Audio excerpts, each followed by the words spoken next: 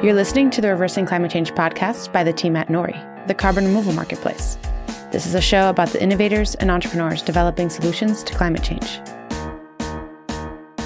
Lorraine, why don't you start us off here? Are you sure? I think it's only fair that our guest host here introduces the show. So you just have to say hello and welcome to the Reversing Climate Change podcast. I'm Lorraine Smith. Hello and welcome to the Reversing Climate Change podcast. I'm Lorraine Smith. I'm going to say that again because I garbled the word reversing. This is all recording now. This is behind the scenes. This is how the sausage is made. I'm going to make another sausage. You're going to make another sausage? Okay, go ahead. Hello and welcome to the Reversing Climate Change podcast. I'm Lorraine Smith. Lorraine is guest hosting, one of our biggest fans. Lorraine, we love you too. Thanks for being here. Thanks for being such a supporter. If you like the show a lot and you badger us enough, maybe you can come on too. Just kidding. That's not what happened. No, but we invited Lorraine because she is excellent and well-spoken and deserves to be on the show asking questions. And if you haven't yet turned off, you will find out why we have Lorraine on the show, because it's really a special episode.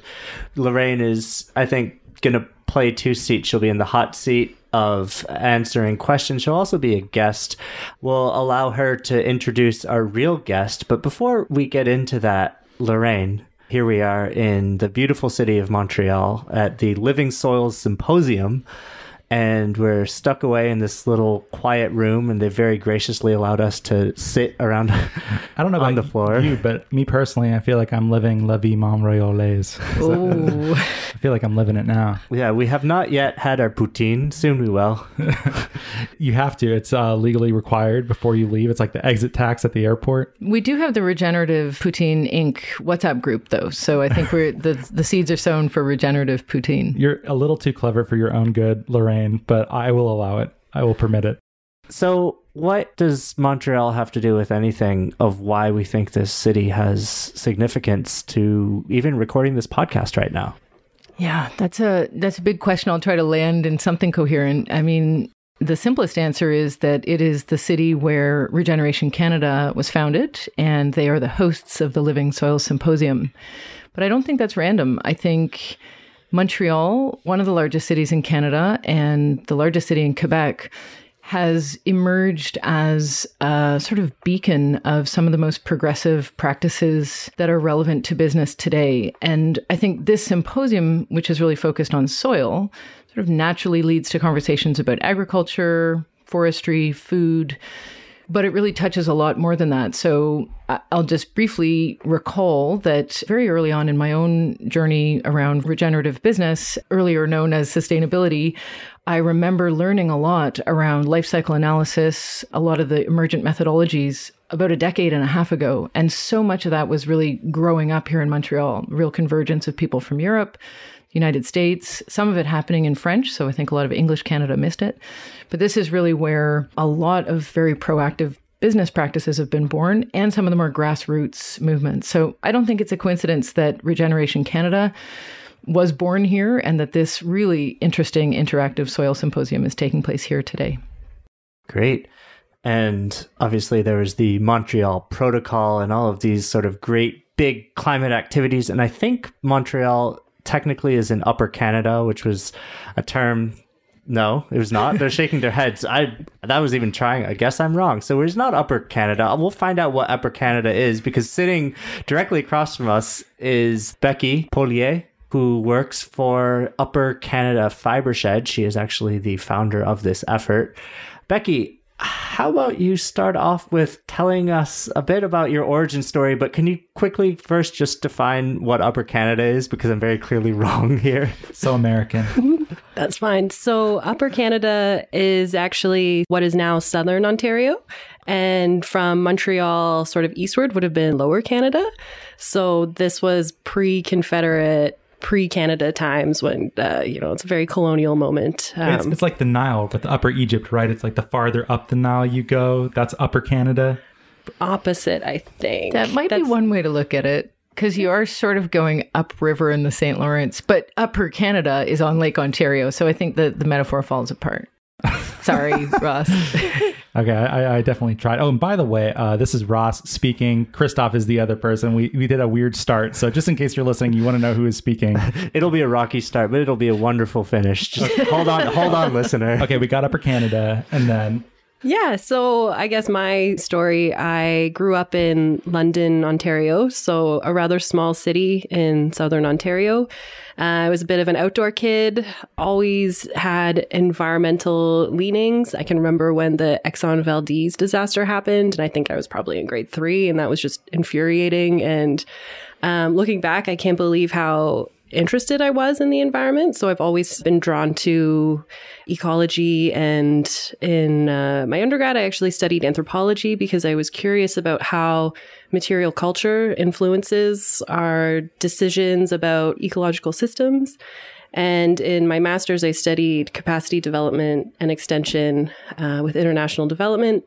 And there I was really interested in food sovereignty and food security. So I was really inspired by Alice Waters, actually, and her whole idea of having kids learn how to cook and eating on real plates, and that the food culture was really a reflection of the more general culture and our understanding of how we treat the environment. And so from there, I actually discovered the blog of Rebecca Burgess while I was working on a farm and got really interested in textile systems. I think for both of those name drops, we're coming for you. We're coming to Berkeley. Alice, you're in the sites. Rebecca Burgess, I'm sure we'll have FiberShed on here too. Amazing. So FiberShed, what is a FiberShed? So a FiberShed is a geography. It's a way of thinking about a resource base. So much like a food shed or a watershed, it's the region from which you can source all the labor, materials, and skills that you need to make clothing and other textiles. And its purpose is to draw your attentions back to the landscape and to be more conscious and aware of the decisions that you're making that go into how you clothe yourself. So one of the things that comes up when I listen to the FiberShed story, and there's some amazing videos on your website, and the one that I guess headquartered, would you say the main hub of FiberShed is in California and you're almost like a chapter? Absolutely. So we are actually an official affiliate of FiberShed. So the FiberShed that Rebecca Burgess started in California is we affectionately call it the mothership. And they have, I think there's 20 plus affiliates around the world. So the Upper Canada FiberShed was, I think, the first affiliate in Canada. And yeah, we've been around almost the longest. Yeah. So we are on the Reversing Climate Change podcast. So obviously we think there's something about climate here, but I'm going to flash back to when I first heard about FiberShed, because I think that's how many people experience it for the first time. And I'd love for you to draw the full circle around the climate piece for us. Listeners can't see, but I have a hat here on the table, which is a hand-spun, hand-knit hat made from yarn, fleece produced in Ontario, which I accessed as a hand spinner and knitter because I first learned about Upper Canada FiberShed through my hand spinning and weaving guild in Toronto back when I lived there. So to me, it's always been about an artisanal activity, connecting with farmers, connecting with producers. And I think that's a wonderful thing. There's all sorts of terrific sort of social fabric elements there. But what does that have to do with climate? Mm-hmm. So it's twofold. If you look at the way that clothing is produced now, it's highly extractive based on the fossil fuel extraction. Most fibers that we wear are acrylic and polyester, so that's a fossil fuel. All of the dyes are fossil fuels. Combined with a garment traveling more than I do, traveling the globe a couple times before it reaches your closet, it's a highly intensive carbon footprint. So it's about 37 tons of CO2 released per ton of fashion. It's the second dirtiest industry in the world. And if you look at a FiberShed system, it's the complete opposite. It's based in a community, so you automatically take out that travel time. It also starts at the soil. So we're looking at natural fibers, agricultural products. So wool, hemp, linen, cotton. These can all be grown in regenerative ways that restores carbon back into the soil. So FiberShed looks at a soil to soil life cycle analysis. So that system starts on the farm, continues through the milling, the processing, the designing, sewing, and cutting. And then at the end of that garment's life cycle, it can actually be composted and returned to the soil. The really exciting part, and this is based on the research that Rebecca and FiberShed have done in California, is that if you apply a very thin layer of compost to the rangeland where the sheep are grazing, that has a benefit of increasing a significant amount of carbon. And if you factor in best case scenario milling process, so let's say that there's solar panels and some water recycling, you can actually get a garment that is either carbon neutral or carbon beneficial over its entire life cycle. So And when you say carbon beneficial, that means you have negative carbon, more carbon's added to the soil. Yes. The first So much better than carbon negative, which we negative emissions and all that stuff. The terminology is still being worked out, but I like that one, carbon beneficial. They put a positive spin on it. So you think of, okay, I'm going to purchase this sweater that's carbon beneficial. And instead of releasing X number of tons or whatever of CO2, you're actually putting it into the ground. And when you think about how much clothing is consumed by North Americans, that is a significant amount of carbon that could go back into the soil. So this is a great story. I love it. And as a spinner, a knitter by hobby, I guess you'd say, I'm delighted to participate in this. But when I imagine my friends who produce fiber, so my shepherd friends and other farmers, and think of the conversations we have, I mostly think about how hard they work, like the physical labor involved in managing sheep and the sort of day in, day out of what they do. How does this climate story land for them? Are they changing what they're doing in order to engage with a FiberShed conversation, or is it happening anyway? And how much extra work or less work, extra income or less income, what does this mean for the shepherdess and her 80 Shetland sheep? That's an interesting question. And so in our FiberShed in Southern Ontario, we've actually focused more on reconnecting the community that has been quite dislocated. And we haven't really gotten to the point of being able to think about how we would initiate any sort of carbon plan yet. And from the initial discussions that I've had with farmers, we don't want to talk about carbon farming. It gets into climate change discussions and politics, and it's more, let's talk about how do we enhance the soil? What are the benefits there?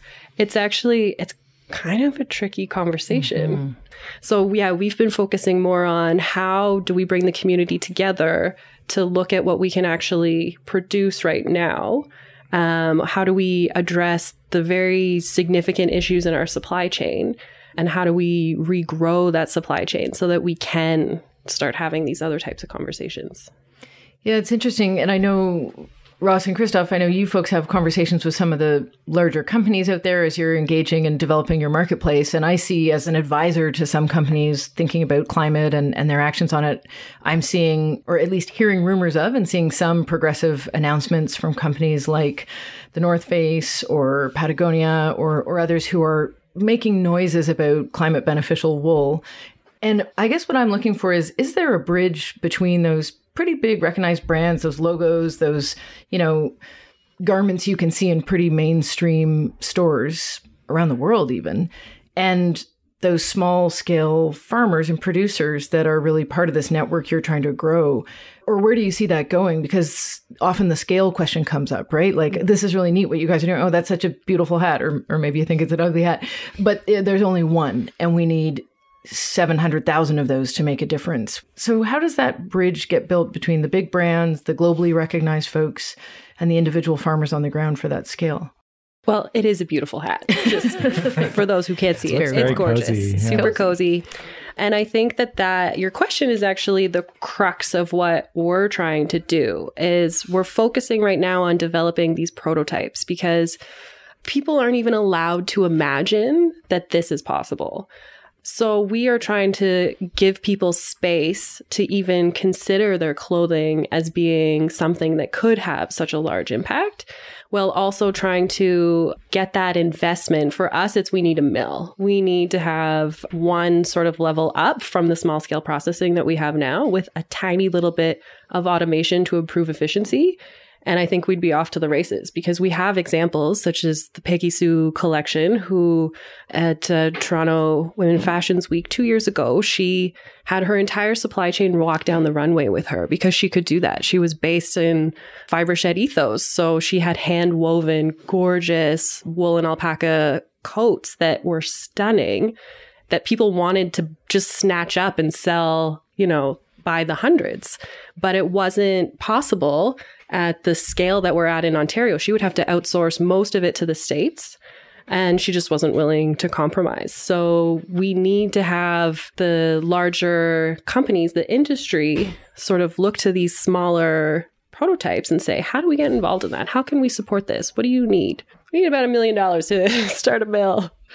I've heard similar things for local sourcing with food. I know groups like Chipotle will look for like local pig farmers and stuff like that, but I feel a bit ignorant because I hadn't heard this for fiber yet. Although my wife's family, they're Lithuanian American. I spend a lot of time back there in Lithuania, and whenever I am there, I love it's a little bit derivative, but I love the Peaky Blinders wool clothing kind of thing. So I'll go back there and be like, go to a tailor and be like, cut me a pair of beautiful Angora pants. Give me the finest fabric I can. And it's quite affordable if you're in those parts of the world. But that clearly isn't as scalable. That's highly customized, right? But this is looking at it more like the Chipotle model, but for fiber. Is that correct? Yes. You're going to have to be a little bit more specific with the Chipotle model. Well, it's not like they just buy from one big CAFO, concentrated animal feeding operation. Christoph, I knew the acronym police showed up. Coming for you. I knew he was over there just ready to pounce. But okay, well, let me ask the question in a different way. If I walk into a North Face here in Montreal, or a North Face in Seattle, Washington, where we're based, or a North Face, I don't know, somewhere down under in Australia, I would expect that it's the same type of material and the same jacket can exist everywhere. And that has been an argument for factory farming, is we need uniformity. We need to be able to create the same product. But obviously you're going to have regional variations when you focus on this regional system. So how do you account for that dynamic? And to layer another part to that question is, do you even have to? Isn't it okay if these jackets are slightly different in these different parts? That was a better way of asking it, yes. This is actually one of the things that I get really excited about thinking about, and it comes down to color. We talk a lot about natural dyes. So dyes that come from plants and tree bark and, just things that you can forage and grow yourself. So what is available in Southern Ontario is different than what's available in Northern Ontario. So I have a lot of lakes, and I live in the boreal forest now, and we have something called rock tripe, and you don't have that in Southern Ontario. And rock tripe gives a very beautiful purple color. But we don't have black walnut where I live, and black walnut grows all over Southern Ontario, and that would provide a very dark brown.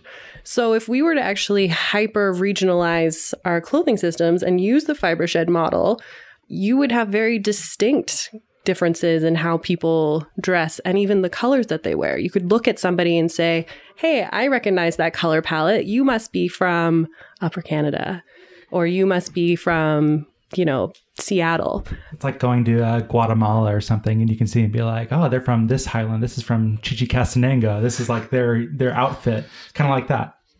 A little, yeah, exactly. But I mean, that's taking it to the extreme. And I just use that as an example of how beautiful this system is that it's so diverse and it's so distinct. And even when we look at the Californian fiber shed versus ours, we can't grow cotton in Southern Ontario. So we have to rely on what's here. Whereas they have a lot of very gorgeous colored cotton. Yeah, I think it's an interesting challenge, but it's just an interesting way of thinking about things too. Yeah, I get very excited about this too, because I think we have a model that's already working called biodiversity in nature. We have this amazing handbook that we put down for a little while when we industrialized, but it's still there on the shelf. And whenever we're ready to read it, it's got all the information we need. And I love that you mentioned cotton, because one of the things I learned first as a textile artisan and then as somebody working in industry and going a bit deeper into large industrial supply chains was just how badly we treated, for example, the range of cotton cultivars out there, such that, once upon a time, there were at least hundreds, if not thousands, that were actively grown and spun, many of which were not white, and many of which had different staple lengths, so the length of the fiber. But spinners and then mechanized spinners preferred identical fibers. And industry, of course, wants predictability. So hence, we now only have really 3 varieties of cotton in the marketplace, and they all happen to be white. But cotton never wanted to be white. Cotton wanted to be cotton. And so I feel like what we're really learning through the FiberShed model is to remember where we came from. And I think it's really neat. It's, of course, not coincidental that this is coming up at the Soils Symposium, because here we're exploring the role of biodiversity, both to understand it and value it, but also to recognize its role in restoring ecosystems.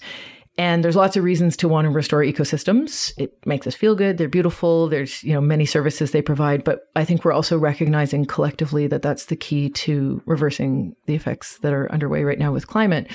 So I think the FiberShed model in many ways is an analog that could be informing many other systems, many other industries. And I think it's only a sort of series of bad decisions that we've come to expect the exact same hat in Montreal and Melbourne, and as we grow up as a species, I think we'll come to the same way now. If somebody, if you were standing in a bank and somebody lit a cigarette and started smoking, everybody would look and be like, what's he doing? And that's not okay. Imagine going into a store and being like, oh my God, all these hats are the same. That's so weird. That's what we're going to iterate out of. I think I brought this up on the show before, and I'm pretty sure I got it from the author Kevin Carson once upon a time. But basically, we used to live in an artisan economy because that was what made the most sense economically and materially. And then assembly lines happened, and we had industrialization, and that became the most efficient way to produce goods. But now we're going back on the curve where the tech has caught up. There's 3D printing and lots of stuff that has allowed for relocalized forms of production to come. And it sounds like supply sheds may be a new way of applying this insight, and this may be around the corner. Was that just a statement, Ross? You may react to it in any way in which you choose. I'm a used carbon salesman, which means I always have a carbon focus. And so I hear what you're saying, because we talk to farmers all the time, and quite often we don't even utter the words climate change or make this about the climate. But of course we care about the improvement or the addition of carbon to the soils because it rejuvenates the land. But what specifically is it about fiber sheds that actually make them incredible carbon sinks? I think it's that looking at a system starting at the soil and working your way up. So it's looking to the different processes that will enhance the soil. And in permaculture, there's this idea of stacking functions. So food systems are analogous to fiber systems. I mean, we have sheep for lamb, and then that's the wool as a byproduct that can become something else. So I think it's inherently built into the system that we're localizing. And something else I would build on that we forget when we talk about textiles, because most people are so separated from them. So we don't feel the connection that a lot of the producers and artisans have. But there's a couple factors with textiles that make them so powerful as potentially connected to climate solutions. One is really fundamental, which is it's illegal to leave home without fabric. You're just not allowed to go outside naked in most communities. So all of us every single day are connected to textiles. And just that leverage, kind of like everybody eats, everybody gets dressed. I'm sure we could have fun finding exceptions, but generally speaking, that's where we're at as a species. So there's huge leverage there. And then beyond that, by definition, with pretty much all of the fiber production, whether it's plant or animal based in a fiber shed, it's renewable. So even with animal fibers, so sheep's wool, mohair, goats, alpaca, even the bunnies for your Angora pants, Ross, which I really want to talk to you more about. I've got some I've ideas. repaired them so many times, but they're beyond fixing now. All right. Well, we can work on that. There's also the upcycling and mending. But with wool, for most breeds, you're looking at multiple years of production from one animal. And then, ultimately those animals die and have other uses. And then the crops that are produced for fiber as well, those are, if managed well, these are renewable resources. So you've got these stacked layers, even just conceptually. Everyone plays a role in textiles every single day. Every source of fiber can be produced in a very renewable manner. So I think, no offense to food, but I think fiber and textile has even more potential. The other thing to bear in mind too, if you have ethical queries around animals, and there's all kinds of reasons to, and I certainly some thoughts there. Unlike food, textiles have multiple uses, right? They aren't a single-use product typically. So many of us have garments that we've had for decades. So you have this additional layer. This isn't a single use. It's going to last for years and years and years. And typically locally made products that are made at a smaller scale may have a higher quality. So you've got even more durability. I'll just quickly say too that textiles go beyond clothing.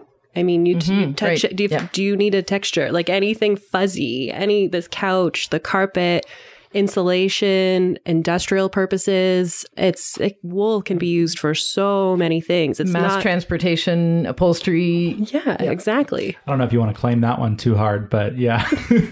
No, it's true. Oh, no, it definitely is true. Automotive and transport, these folks, in fact, I remember seeing about a decade ago, might be even longer, that there was a time when the norm for airplane upholstery, I'll have to fact check this after for the show notes, was mohair. Is this like in the Don Draper days? Maybe. Yeah. So mohair was, because a lot of natural fibers are naturally antibacterial, but also fire retardant. Flame retardant, yeah. Flame retardant. So now we douse things with chemicals because they're petrochemical based, right? Well, petrochemical is like it's like a blowtorch, basically, if there's any flame involved. Whereas natural fibers are much harder to get to burn. They have a naturally flame retardant nature. So it's a brilliant substance for interiors, for airplanes, right? Which want that. So it isn't a stretch. You're absolutely right. There's textiles everywhere, not just clothing. It's a good call. Christoph, we went to that Jung Society thing recently, like C.S. Jung, the old school psychoanalyst. You want to say something? No, I was just going to say we did. Oh, we did. I'm curious to see where you're going to take this question. Do you not remember that they said that, because it was about Hermes and technology and busyness, and then someone mentioned that the origin of the word technology, it was like technos in Greek, it was basically it's closely related to textiles. So like textiles is like one of the original ways of viewing technology. Have you ever heard this? Yeah, and so technology is ultimately the study of weaving things together. There we go. That's the connection I was looking for. And the Jacquard loom was the originator of the computer programming. Wait, what? You guys don't know that? I was going to bring that up too, and then I was thinking, oh, everybody knows that. So Jacquard weaving is a form of complex weaving. Weaving is essentially fibers going in at right angles to one another to create a structure with integrity.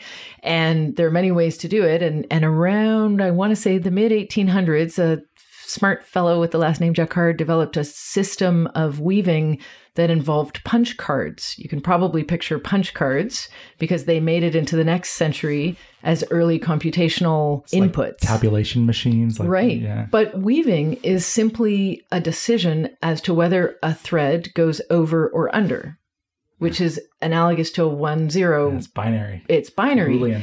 And every single step in weaving is either putting the thread over or under. And so I don't know how he did it, but he, and probably collaborating with lots of smart people, I'm going to speculate some women were involved, created a system where this punch card apparatus connected to the loom to make more and more and more complex patterns. So you've seen Jacquard fabric and your eyes have just registered interesting, more curvy shapes on a fabric. And that led to computing, which, yeah, absolutely. He's known. There's still a functioning Jacquard loom in the Ontario Science Centre in Toronto. So when you're there recording a podcast, you'll pop by. Okay, very interesting. I had not heard that. You're assuming a lot of knowledge of textile and textile history from us. I don't feel like men always give as much attention to where the stuff comes from or even their appearance generally. So I'm learning a lot. Becky, I wanted to ask you too. We didn't even talk about you personally. Are you involved in raising sheep or some other types of animals? Is that how you got involved in this? So no, it's really funny that I'm not a farm. I was working on a farm when I got interested in this, and I would love to have a farm. And I actually do have one now, sort of starting a flower farm, but that's neither here nor there. Anyways, but I learned how to knit so that I could make myself a fiber shed garment. I came at this from the total opposite end of what people usually do. Usually they're textile artists who are interested in the environment, and then they find the fiber shed concept and go, that makes sense, I'm going to do that. I went the other way. I went, whoa, this has a lot of potential. This is an incredible idea. I need to learn everything I can about textiles. So I'm a bit of a generalist, but I'm really good at bringing people together for a shared interest to get stuff done. So that's pretty much where I landed. Sorry, yeah, I'm leaning in because I'm remembering a really neat idea you mentioned yesterday. Can you re-describe the vision you had of these systems coming together? Yes. Weave it together for us. Yeah, or at least knit it together. Start me off. We talked about a lot. So yeah, it's true. We had a far-ranging conversation. You described somebody you know, I think in your family or connected to, who's deep into a kind of engineering that we don't really associate with the fiber shed world. Right. And then these pods of really emergent and exciting regenerative activity in the fiber shed world. Yes. But these missing links. Right. Okay. So my brother-in-law actually works in aerospace. He is the guy that figures out how to build the machines that build the airplanes. So he's incredibly gifted at that. But his thing is that he wants to make systems more efficient and just make it easier for people overall. And we've been talking a lot about how the supply chain, this wool supply chain, is eons old. It probably hasn't been updated in the last 100 years. So that there's probably ways that we can look to other industries. You wouldn't think of building airplanes as being related to wool, except for what we just described in upholstery. But taking that idea and trying to blend, get people together in the same room, and how is this actually going to work? I have two questions, and I think maybe we can start wrapping it up or getting close, but just how bad is fast fashion? And two, is it not just incredibly weird that our clothes are made out of petroleum? As you mentioned, we glossed over it as if you're like, oh yeah, it's totally normal. I've seen the labels, it's all polyester. But how did that outcompete natural fibers? How did that even happen? Are these separate podcast questions entirely? Yeah, you should do a whole podcast on fast fashion. It's horrible. So I don't like to go there because it is really dark. When you start learning about this industry and what it does to people, you might remember a few years ago, there was the Rana Plaza disaster where 1,300 garment workers died because they were working in horrendous conditions. And so was it like the triangle shirtwaist in New York back in the day? Oh, yeah. But wasn't that like a tenth the number? It wasn't. I didn't realize 1,300. I hadn't heard this before. Yeah, were you living under a rock? This was huge news, and I actually think it caused waves in the fashion industry where, to some extent, at least it was, we need to wake up and improve our PR image. And, the only way we can improve our PR image is actually to do better and treat people fairly. And I think as a consumer, at least, I bought clothes at H&M. I don't go there anymore. Not to single out one company, but... I've bought clothes from there that have been torn in the same day. Yeah, so I just because it's poor clothing. But anyways, let's get back on track. Yeah, we're derailing you. You don't have to say bad things about fast fashion if you don't want to, but it definitely deserves its own show. It does. It's terrible. I mean, it's polluting waterways. There's not a lot of transparency. Even the whole system, it's really difficult to find out who is actually making the clothing because it's contractor after contractor. We used to have a very thriving garment industry in North America, but I don't think that's what we're trying to recreate because that also this is why we have labor laws, is because of garment workers in New York saying, I can't work in these conditions. This is insane. Nobody should. But instead of really addressing the problem, we just kind of outsourced it. So we're not in any way saying that let's bring back a garment industry that was like it was in the 1800s, because that's horrible for everybody. We need to update this so that it respects human dignity, so that, people have a living wage and that this is not so environmentally destructive. I think it's also a wider system conversation. I mean, I definitely recall the Rana Plaza disaster. It happened because the conditions were normal. So it sounds like an anomaly, and I feel terribly about what happened. But the truth is, the same things are happening all the time still, and they were before. So it wasn't really an anomaly in that sense. And I don't hold H&M personally responsible, because of course H&M isn't a person.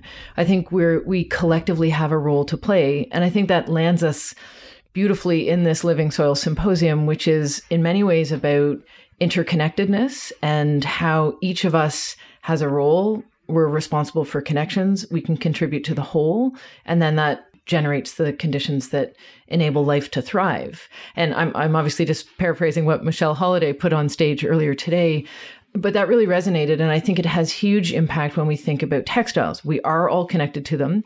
We don't want to recreate the old supply chains that had their own problems. The reason that there's a Rana Plaza is because those old supply chains didn't work either. So we iterated our way past them. I think it's our opportunity, and I think FiberShed makes it that much more likely to happen, to imagine, what does it look like when we get it right? When colored cotton is considered a beautiful thing, not an anomaly to be weeded out. And when those shepherds raising those smaller flocks are rewarded for their work, and the consumer is happy with what he or she is buying. So that fast fashion is a bad memory, just like smoking in a bank, right? It just wouldn't be done. Maybe banks are also a bad memory by then too.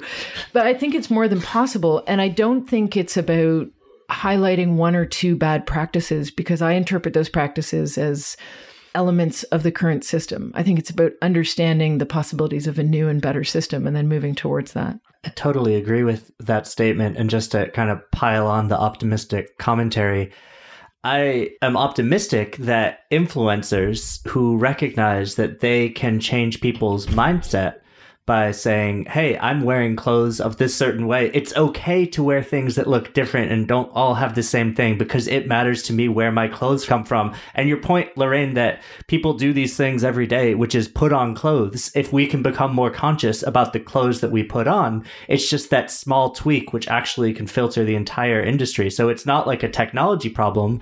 It's a human coordination problem. And the same way, like, we want climate beneficial food, we want climate beneficial clothing, and if consumers start demanding this can create a real shift in the industry. So maybe to put it back to you, Rebecca, sort of in your theory of change and FiberShed's happening as quickly as possible and shifting the entire fashion industry, how do you see all this going down? I think it starts with consumer demand. And I think people need to be asking for these things, even if it's just, I'm looking for wool, or I'm looking for 100% organic cotton, and starting there and then trying to make those connections. Where were my clothes grown and where were they sewn? Was the color mined, or was it grown somewhere? I think just shifting those perceptions is incredibly powerful. And just, trying to reconnect that system, reconnect with your landscape, and get to know some fiber farmers. I still want to talk about that petroleum question. Oh, but let's go back to it. We should start wrapping it up, though, and this is too much. We should talk about it some other time. But how did natural fiber lose in the marketplace for so long? I'll just jump in and say it's cheaper. Petroleum-based, we have had for so long so much access to cheap feedstock from underground. Those were decisions, right? So as a society, we made decisions that paid less for the things that did more harm. And we never internalized the impact of extracting the fossil fuels or adding carbon to the atmosphere. But back to your consumer question, for the listeners on this podcast, where can they go to learn more? What can they do? How can they find out more about your FiberShed and other FiberSheds? So you can check out the original FiberShed, and that's with an ER, FiberShed. And the Upper Canada FiberShed is... FiberShed. FiberShed, yeah. We have the Canadian spelling. And there's affiliate FiberSheds all over. So there's probably one in your community. And if there isn't, then you should probably start one. Well, that's great. And thank you, Becky, for being here with us. That was very fun. Thank you so much. Looking forward to spending time with you the rest of this conference. And for Lorraine, Oh, stop. Thank you for guest hosting. We'll have to do more of that. This is also maybe the perfect episode for you to chime in on, given your textile knowledge. I feel like such a novice on it. 'Twas no coincidence. 'Twas no coincidence. Very happy to have had the backup. My pleasure. And just to note that the weaving computer connection is really what made blockchain possible. So you Norinauts have weaving, spinning, and fiber to thank for your burgeoning marketplace. Trying a little hard, Lorraine, to just put that in there. No. Not at all. The fabric that connects us all together just got a little stronger. It was beyond obvious to me. I don't know what else to say. Thanks, guys. Great to be here. Thanks so much. Yes, and if you like the show, please rate and review us on iTunes. That definitely helps a lot. Check out our other podcast, Carbon Removal Newsroom. Thanks so much for being here, everyone.